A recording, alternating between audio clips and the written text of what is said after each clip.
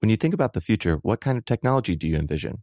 Whatever the future holds, artificial intelligence will undoubtedly be at the heart of it all. Join Graham Class as he hosts Season 2 of Technically Speaking, an Intel podcast, and hear from the minds transforming healthcare, retail, entertainment, personal computing, and more with the help of AI. Tune in every other Tuesday and explore the latest technology that's changing our world today and creating a more accessible tomorrow. Listen to Technically Speaking, an Intel podcast on the iHeartRadio app, Apple Podcasts, or wherever you get your podcasts. What's up, this your boy Lil Duval, and check out my podcast, Conversations with Unc, on the Black Effect Podcast Network. Each and every Tuesday, Conversations with Unc podcast feature casuals and in-depth talk about ebbs and flows of life and the pursuit of happiness. Unlike my work on stage, I tap into a more serious and sensitive side to give life advice and simply offer words of encouragement, yet remind folks to never forget to laugh. Every Tuesday, listen to Conversations with Unc, hosted by Lil Duval on the Black Effect Podcast Network, iHeartRadio app, or wherever you get your podcasts. Presented by AT&T. Connecting changes everything. Welcome to Stuff You Should Know from HowStuffWorks.com.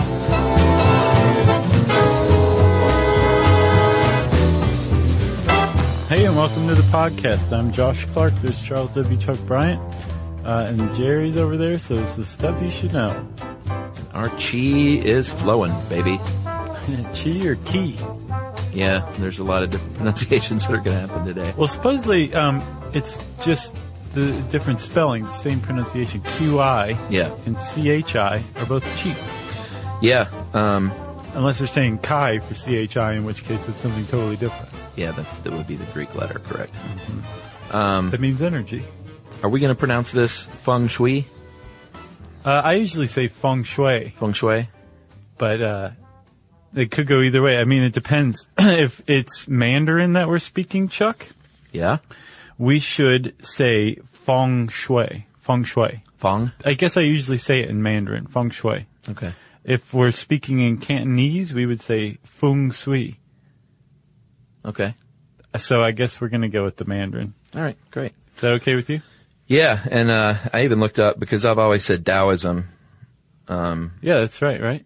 Well, a lot of people say there's been some confusion, so I actually looked it up, and this author, Derek Lin, had a nice little thing. The misconception, he says, is that the first letter in Tao, Tao, is an approximation of a Chinese sound that does not have an exact English equivalent. Oh, wow. Because apparently in England, I think they say Taoism.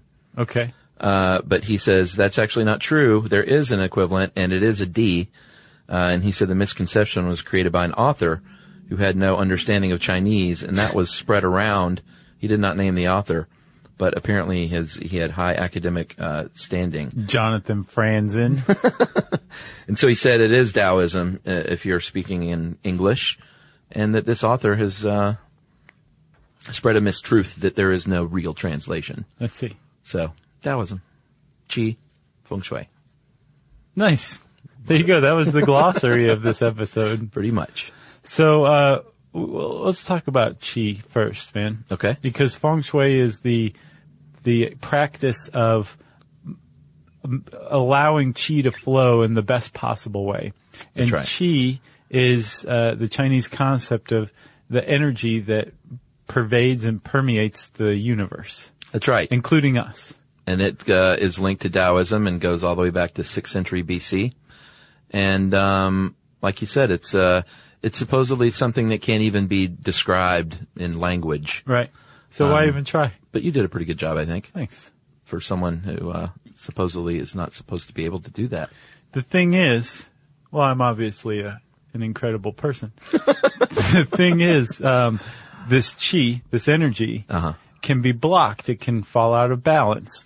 It's not self-correcting necessarily. Sometimes it needs help. That's right. And so when we inhabit an area, build a home, a community, a palace, what have you, we need to build it in such a way that it's not going to block this Qi, or it's not going to throw things out of balance, because we will be impacted negatively if that happens. That's right, because in the East there is a long-held belief that the space we inhabit is not just the space we live in, but we are actually connected to that spiritually and with our energy, and that the way you lay out your home and the way you build, like even where you place your home on your property. Yeah. And the way you align it with the surrounding nature. That's actually a very important part of it. Right. That is feng shui, which is translated literally as wind and water. Right. Pretty neat. A lot of people in the West have jumped on this train since the 1980s. It's a very popular thing to do. Often misguided attempts as far as traditional feng shui. Well, it's like a completely different school. Yeah, basically. Not No, basically, entirely, literally. yeah. But a lot of people in the West also will poo-poo this. And a lot of people in the East poo-poo it now. Mm-hmm. Apparently only about a third of people in modern China even believe it Okay. is a thing. Well, Chairman Mao rooted it out during the Cultural Revolution. Yeah, I mean, it's not illegal to practice it. It is illegal, though, to start a business in China, modern China, where you say that you're doing feng shui. Gotcha. But they can't really, well, I guess they could outlaw the practice. Sure. They outlaw lots of stuff. Yeah, from what I've been told. But apparently the younger generation, it's even less than a third. It's just kind of going the way of the dodo. Gotcha. But hey, we picked up on it in California and ran with it. Yeah. You know? Especially in the 80s. Yeah, sure. Man, that was a super 80s thing. But a lot of people poo-poo it, though, as they do a lot of things in the East and saying this is just a bunch of superstitious gobbledygook. There is no such thing as an energy flowing through your house or your body that needs to be aligned. So we're not here to, we're just going to explain it to you. Exactly. So just save your emails, people. So, what's interesting about feng shui initially is that not just China, but also India lay claim to its origins, actually. That's right. And remember, I think you did a pretty good job defining it, but it bears saying again, feng shui is this practice of arranging your abode, Mm-hmm. your life, your workspace, in a way that allows chi to flow freely. That's right. Okay? And there's evidence of, I think, back 3,000 years ago? No, sorry, 5,500 years ago. What? So about 3,500 BCE, Yeah. there is evidence of what the Indians call Vastu Shastra, which is basically a translation of building science, which is that you should follow certain practices, use certain geometries to allow energy to flow so that you can prosper and not be harmed negatively. Yeah, and this has been seen many times. I read a great article in, I think it was History Today, by a guy named Anthony Avini called Bringing the Sky Down to Earth, with basically the idea that many, many cities through history have been built with this concept in mind that the gods, bringing the gods down to your city, he's a Stonehenge, Beijing, Washington, D.C., and this place in Mexico that I will pronounce as Teotihuacan. Mm-hmm. I don't know if that's right. I think it is. It's like an ancient Mayan city. Uh-huh. And they all have the same philosophy in mind, which is apparently if you go to Beijing, it's very famous for its layout, as is D.C. You can stand in Tiananmen Square and you can draw a straight line up the bell and drum towers, straight through to the monument to the people's heroes, to the mausoleum of Mao Zedong, on a perfect north-south axis. Like everything is planned out.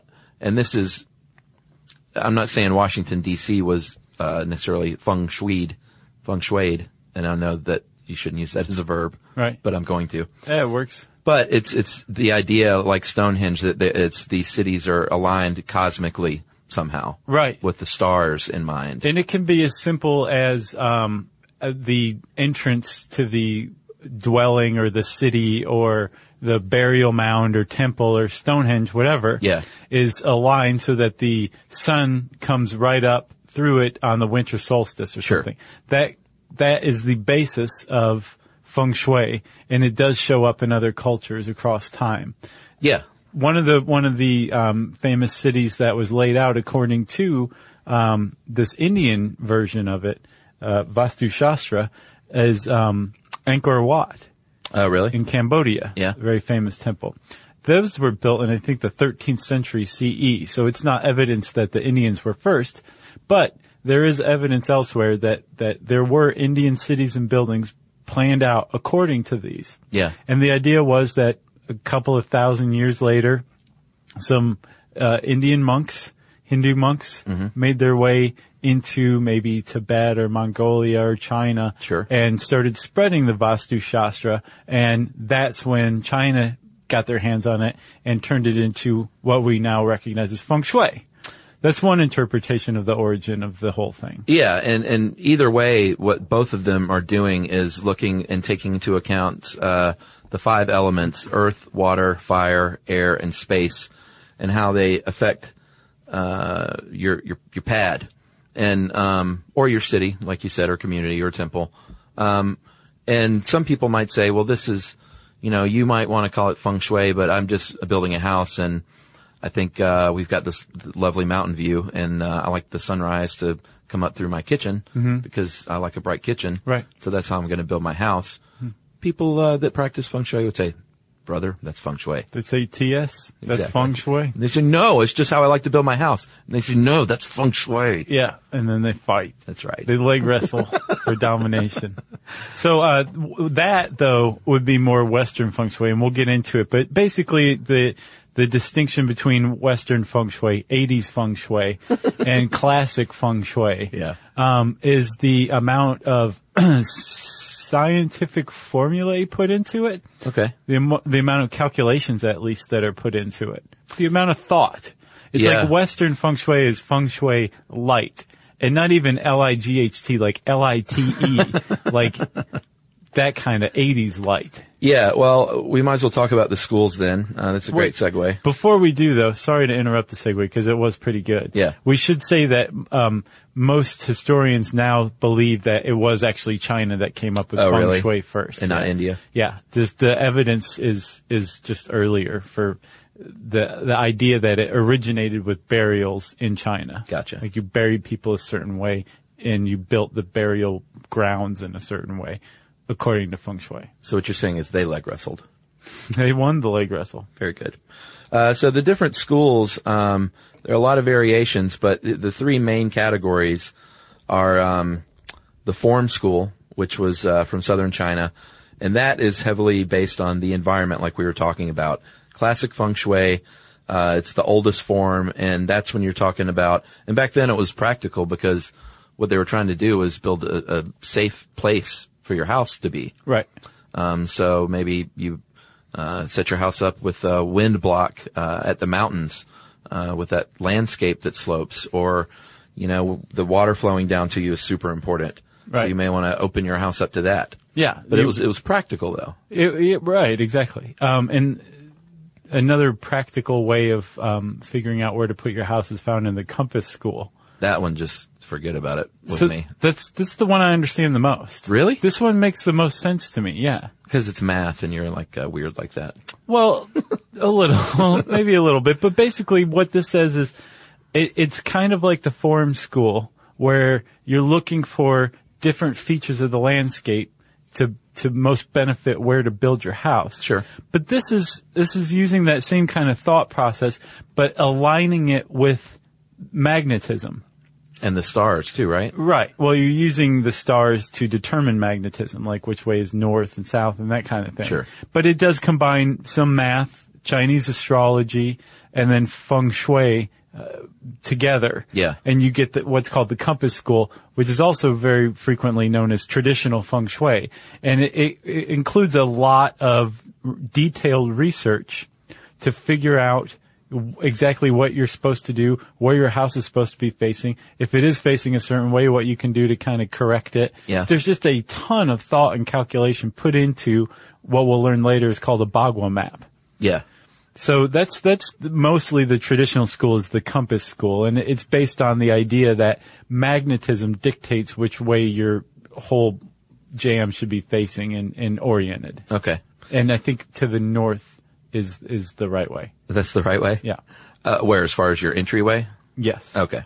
And then we have, what the Westerners have latched on to, the Black Hat sect, or the... Doesn't that sound ominous? It does. Or the Black Sect Esoteric Buddhism Feng Shui, which was, founded by Professor Thomas Lin Yun, who was known and believed to be an enlightened man.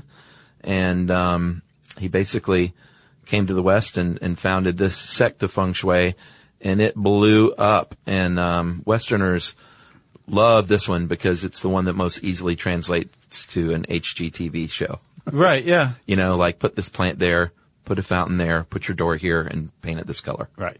And you're going to be wealthy and successful. Yeah. Don't put this there, don't put that there. It's a lot of object placement. So it's easy for us dummies over here to understand. It's basically interior design.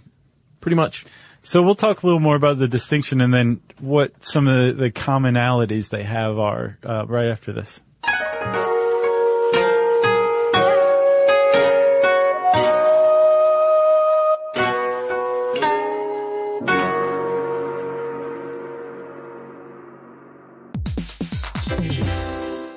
All right, game off. Let's pause here to talk more about Monopoly Go. Because in Monopoly Go, you can team up with your friends for timed tournaments where you work together to build up each other's boards. It's very nice. That's right. And the more you win together, the more awesome prizes you unlock. And there's so much to get. I'm talking about unique stickers that you can trade with friends to complete albums for big prizes, cool new playing pieces to travel the boards with, or hilarious emojis for taunting friends when you smash their buildings or heist their vaults. Plus, Monopoly Go feels new and exciting every day with constantly changing tournaments and challenges, like digging for treasure or a robot pachinko machine. And there's always new timed events that help you win big, like massive multipliers for everything you win or rent frenzies. That's right. There's always something fun to discover in Monopoly Go. So get off the bench and go download it now for free on Google Play or the App Store. Game on! Today's episode is brought to you by Altoids because, let's face it, unraveling the mysteries of the universe is tough work. But with Altoids, your breath will be stronger than a black hole's gravitational pull, more intense than an alien abduction, and more reliable than your phone's battery during a podcast marathon. When it comes to needing intense freshness, Altoids have you covered. Altoids are stronger than your favorite conspiracy theory, more intense than the latest true crime docuseries, and more reliable than a Bigfoot sighting. They're not just mints, they're curiously strong mints. Find Altoids in the checkout aisle. Grab your tin today.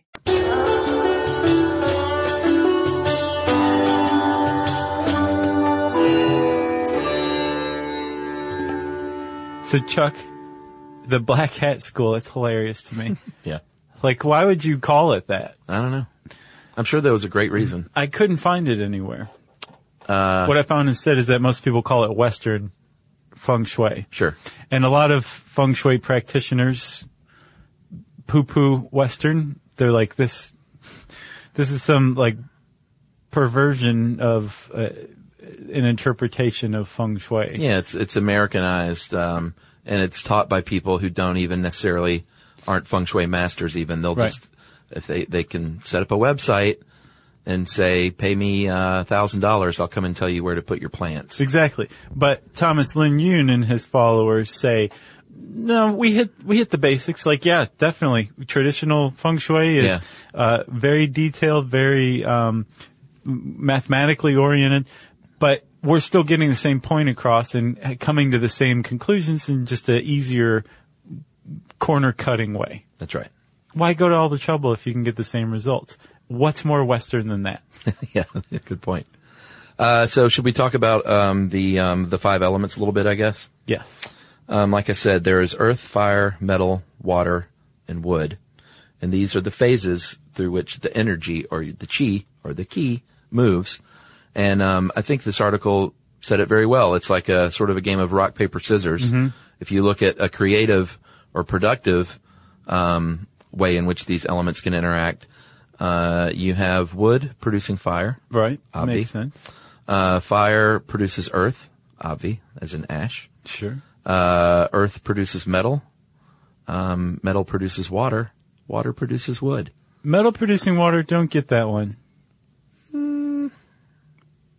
All the rest of them, like, yeah, made sense. My refrigerator's metal, and it has a water dispenser in the door. There you have it. Is that it? Yeah. And then you have the destructive. This is when it's bad chi. And if you look at the little illustration on how stuff works, on the first one, you have this great circle of arrows, and it's just lovely. And this other one has a nasty bunch of arrows just laying all over one another, and it's just a big mess. Yeah, like wood burdens earth. Yeah, Nobody wants that. Water douses fire. That's a clear one. sure. Metal chops wood. Yes, it does. Yeah, it does. So the interaction between these elements in your house or the way you arrange your house will determine whether these phases of chi are destructive or productive in their interactions together. Sure. And if you have too much of one thing, you need to balance it out with something else productively. Exactly. The other two for destructive are fire melts metal and earth blocks water. Like a dam. You don't want a dam. You want that water flowing, baby. Right. You know? You forgot Hulk smash. Was that the other one? Yeah. The final one? Hulk smash all. And then the yin yang. We can't go any further without mentioning that. No. It's basically a really clever conception of chi. Yeah. Opposite states of chi. Light and dark, night and day, young and old. Man, woman. Sure. And there's actually a way that it's supposed to be properly represented. The white is supposed to be on top because the white represents, in part, heat. And the idea is that heat rises. But they're both constantly in motion. But if you ever see a yin and yang symbol displayed, the lighter one should be on top. That's right. And not only heat for the white, but masculinity and spirit and hardness and activity. And that's yang, by the way. Yeah. Oh, yeah, we didn't point that out. And it's not yin yang, by the way. No.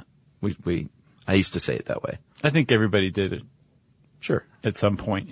Yeah. I quit in my early 40s. It's yin and yang. Yes. Yeah. The yin, is femininity, matter, nighttime, coldness, softness, passivity.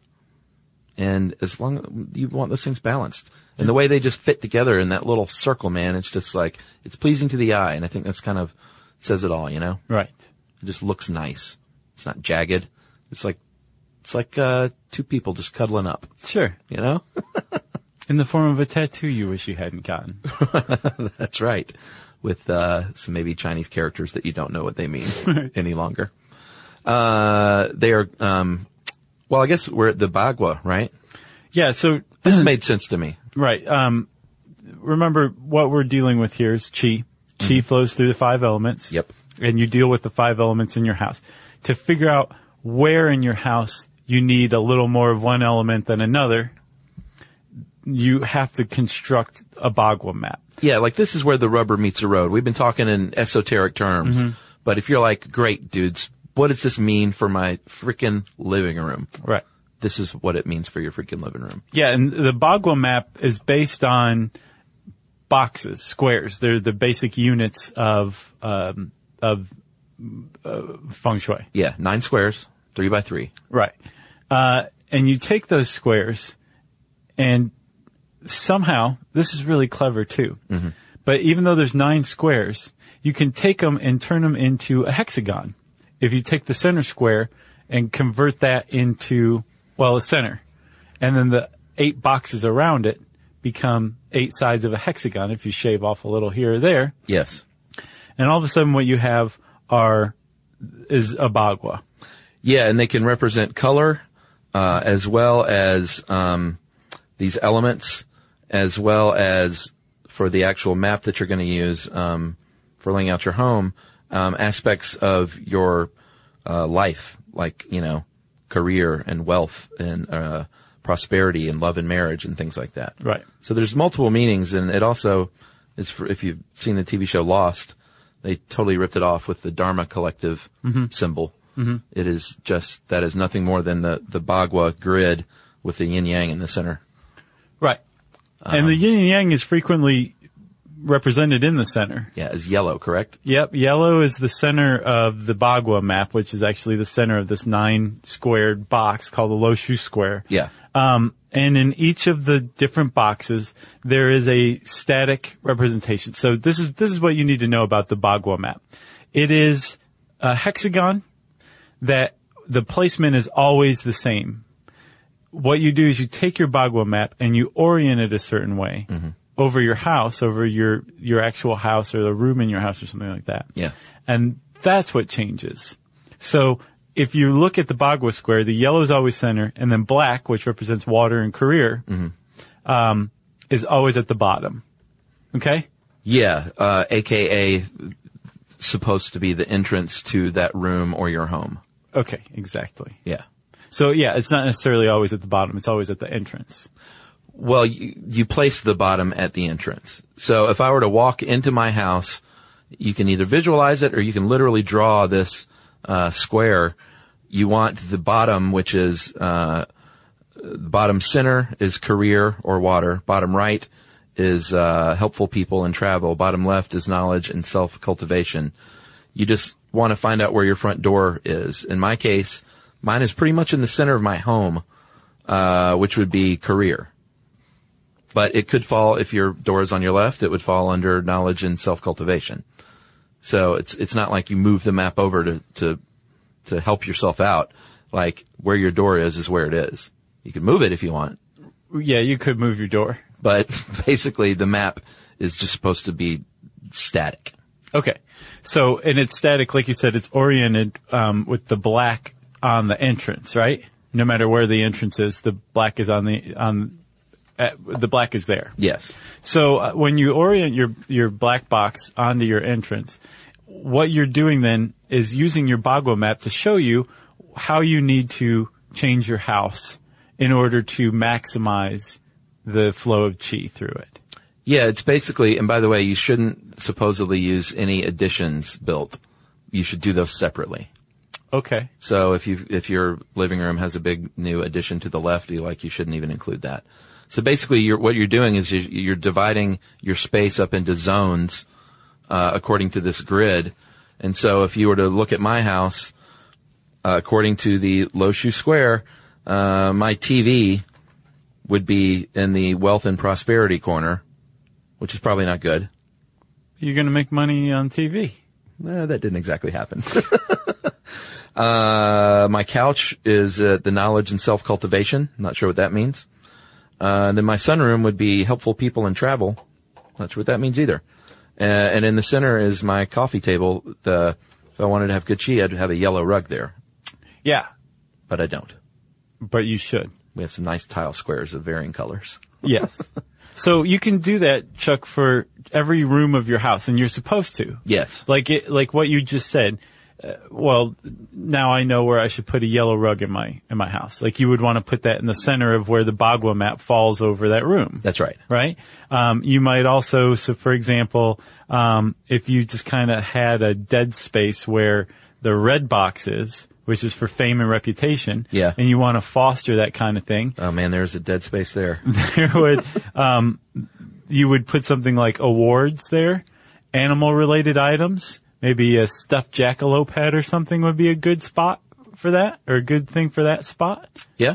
And so you would, basically what you're doing is using the Bagua map to say, you're just cross-referencing spots of your house. And when you add these things and basically do interior decorating, you can maximize the flow of chi. Yeah, if you look at my master bedroom and bathroom, I have bad feng shui because right in that top left corner, wealth and prosperity is my toilet. Oh yeah, so supposedly you're flushing it all down the toilet. Yeah, they say you should not put your bathroom, or your toilet specifically, in your wealth grid. Right. Square. So what we've just described is what a Western practitioner would do. Yeah. Because, again, Western feng shui has a lot to do with interior decorating. And so too does, to an extent, traditional feng shui. But a traditional feng shui practitioner, if they came to your house and they used the Bagua map over your house, they wouldn't just align it to an entrance. Right. They would align it to a magnetic direction. I'm pretty sure it's north. Okay. I think you're right. But the black square in the Bagua map, yes, would be oriented in that direction. So it wouldn't necessarily be facing your entrance. Right. And so there's this kind of, it reveals this really big distinction between Western feng shui and traditional feng shui, whereas with Western feng shui, it's like, oh, we'll just line it up to the entrance, and maybe you got a problem with your toilet flushing your fame away in your bathroom, or your money away in your bathroom. With traditional feng shui, there's no getting around it. It's once it lays over your house, according to magnetic north, Right. it gives you a really clear picture of what you're going to have to do. And you may have to tear down your house and start over and rebuild facing the right way. It could reveal a lot of real problems with your house. And you may have to fill in more areas than others. Whereas Right. if you're just orienting each room based on its entrance, like in Western feng shui, Right. there's, you're not going to find quite as many problems and a lot more easy solutions. That makes sense. Also with a traditional feng shui consultant who, is basically telling you what you need to do with your house. Sure. They're going to do research on your house itself too. They're going to find out when it was built. Oh, really? When the roof was enclosed. That's a big one too. Enclosed. And then they're going to also create this Bagua map and a chart based on Chinese astrology as well, because time factors in a lot with traditional feng shui. Right. Way more than Western. Again, Western is very, quick and to the point and just put some stuff here. Like, another example, that people criticize Western feng shui and kind of point like, yeah, it's just basically, interior design. Yeah. Is plaid is considered a form of the wood element. Oh, really? So if you have too much plaid, like a plaid couch in a room, Oof. you might Then need to it's counter that with 1970. like a little fountain or something like that. Yeah, yeah. But where did the idea that plaid was wood come from? That's definitely not traditional Chinese. No, I don't think so. No. I don't So- think they have plaid in China, do they? I don't think so. But that raises another thing too. Another criticism of Western feng shui is that very frequently, feng shui consultants in the West will be like, oh, you just need to add a foo dog. You know, like that kind of lion looking dog. No, Or I you don't need to know that. add some, you've seen it a million times. Was it like a little statue or something? Yeah. Okay. Or you need to add like some Chinese pottery or Right. a dragon mural or something. Yeah, yeah, and yeah. Traditional feng shui practitioners are like, yeah, art counts, but it doesn't have to be Chinese art. Right. So if your consultant is selling you Chinese art, and From their brother who's a and Chinese saying artist? like this is right, this is essential. Yeah. that's not correct. With It's a red flag. Yeah. All right. Well, we have some more tips from feng shui experts that we'll get to right after this.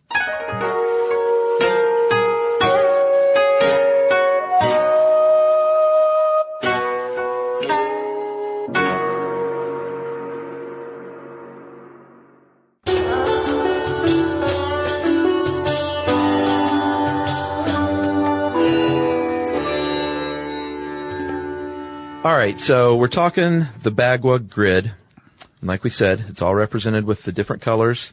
Those colors also correspond to numbers. Yeah. And they also correspond to aspects of your life, or chi. Sounds confusing, it kind of is. Yeah. Let's just say it. But here are some things that feng shui practitioners say will help unlock that chi. Black, which is your career. They say a fountain or a mirror might be a good thing to have there. Yeah. Blue, which is skills and wisdom. Maybe that's where you put your computer workstation or your library. Okay. Yeah? Books. Yeah, books. Green, your family. Maybe that's where you want to put your family photos. And you want to arrange them nicely too. Yeah, supposedly if you have your family photos all out of order in your green section, you're going to have misbehaving kids. Yeah, actually that's the white zone. That's children. Oh, sorry. That's okay. But yeah, that's what they say. If you want good kids, keep those photos nice. Right. I'm not sure about that one. Purple is your prosperity zone, and that's where you want to have, it says healthy plants. Don't put your dying plants there. Or sailing ships. I guess that's just, sailing towards prosperity. I guess. Maybe. Don't put a painting of a sinking ship. No, that is Western feng shui there. Yeah, sure. That you don't, like that whole kind of psychology would be detrimental to the health of the area. Yeah. Why would you want that anyway, though? Like who paints a sinking ship? Yeah. A depressed sea captain, probably, I guess. would be my guess. Red is fame and reputation. That's where you want to put your various awards. So yeah, we got a couple of those. And your jackalope head. Jackalope. Yeah, animal related things. You're right. We should lay out our next studio like according to feng shui. Dude, we totally should. You know what I just noticed is red supposedly is what you want to put on the back of your chair to block bad chi. Yeah. And we've got a huge red foam thing in between us and Jerry. Oh, wow. So we got to get rid of that. Oh, I was going to say that explains why I've been able to put up with her chi for so long. No, Jerry, she has the good flow our way, so we need to open that up Okay. in our new place. Pink, love and relationships. That's where you want to put maybe photos of your family or paired items. Again with the family photos. Yeah, I don't have that many family photos. Paired items, that's cute. That makes sense. Sure. Like bookends, salt and pepper shakers. Yeah. What else? Boxing gloves. That's where you hang your boxing gloves. Yeah. Remember Joe Garden from The Onion with those giant boxing gloves he had? Yeah. Those were so much fun. Yeah. He had a thing where he just wanted to get as many people to pose with those as possible. Yeah. And take a swing at them. White, what we already mentioned was children or creativity. That's where you might want to put some art, or pictures of your little brats. Gray, travel, or helpful people. Put your souvenirs from Disneyland there. And not just Disneyland, any trip you've taken. Sure. The Disney company wants you to just put Disney souvenirs there, though. In yellow, finally, health, pottery and stone objects will help unlock your chi there. Yeah. But speaking of Disney, Hong Kong Disneyland, they apparently had a feng shui expert consulted, and they made some changes because of that consultation. Which that was probably a nice paying gig. Yeah. You know? That consultant was like, ka-ching. Yeah. Or they were saying, I-ching. Anyway, they opened on September 12th because they were told that was a lucky day according to the astrological chart their consultant drew up. Yep. They changed the entrance by 12 degrees. Obviously, it was a traditional feng shui practitioner. Sure.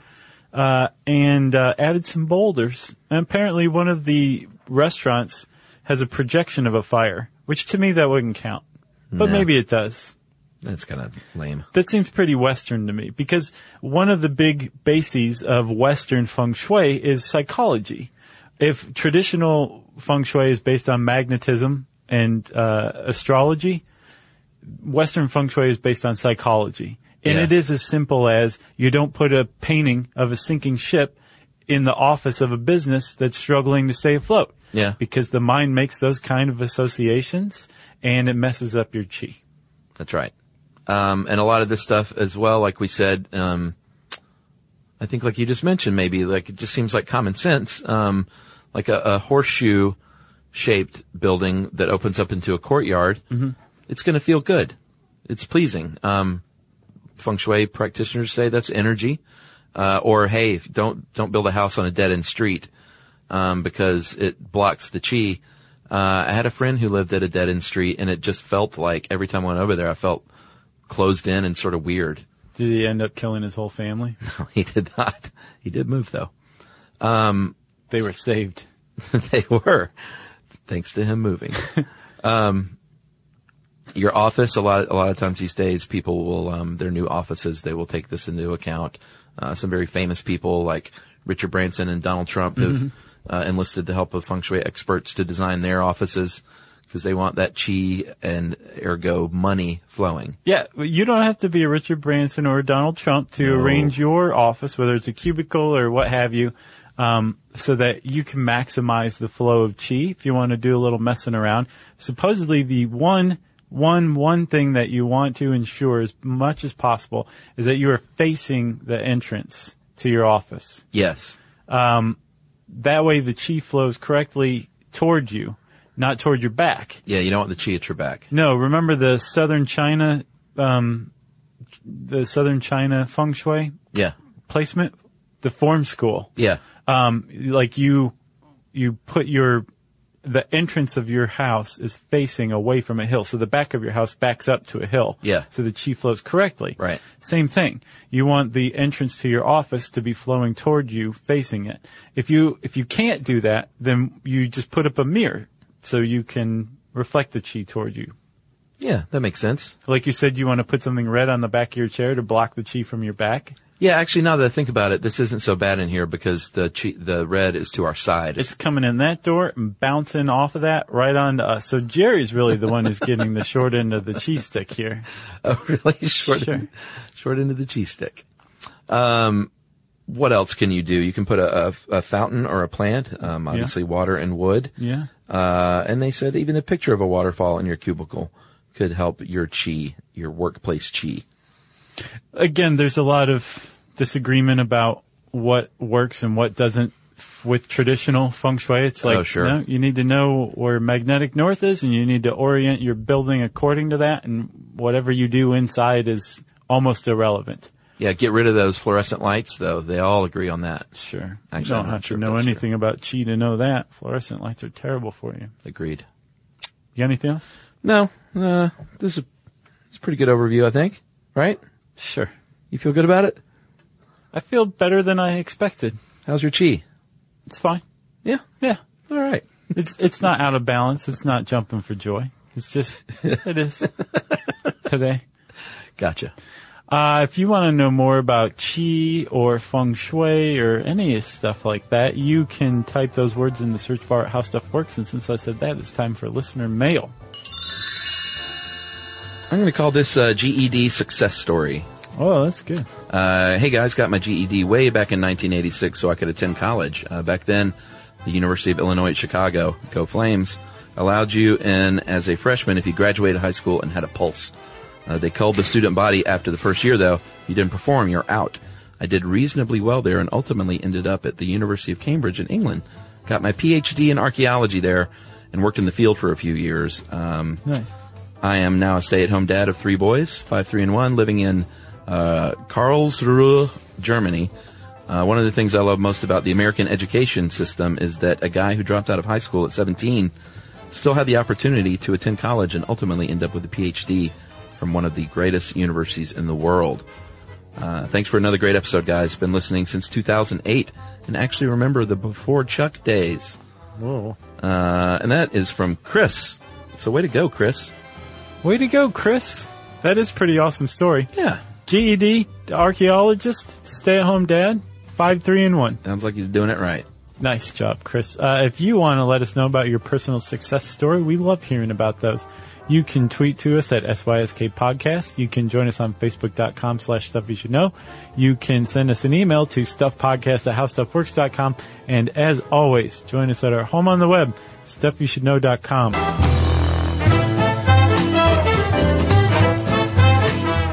For more on this and thousands of other topics, visit howstuffworks.com.